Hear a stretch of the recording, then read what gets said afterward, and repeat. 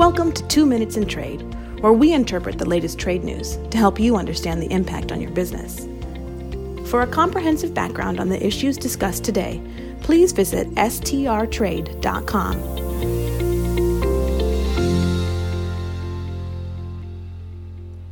Today is Wednesday, November 22nd, 2023. I'm Nicole Bibbins-Collinson, Managing Principal and Operating Committee Member at Sandler, Travis & Rosenberg. It's dogpile on the U.S. outbound investment time.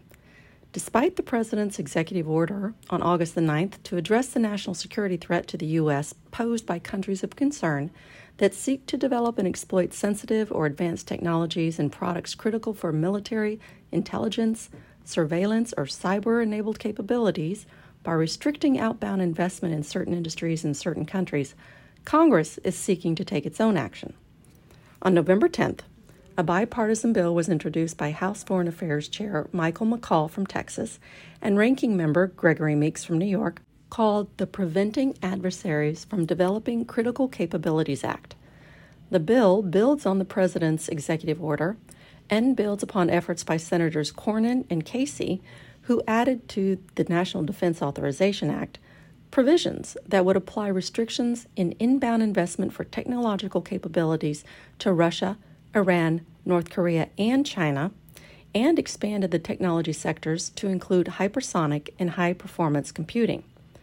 The bill will also require enhanced transparency on outbound investments to safeguard America. Meanwhile, the Treasury Department is preparing its regulations to implement the President's executive order. The comment period for the advance notice of proposed rulemaking from Treasury closed on September the 28th, but the regulations have not yet been made public. It is prudent to have mechanisms in place to protect the national security of the U.S. as long as the review process does not completely stymie U.S. innovation and stifle capitalism.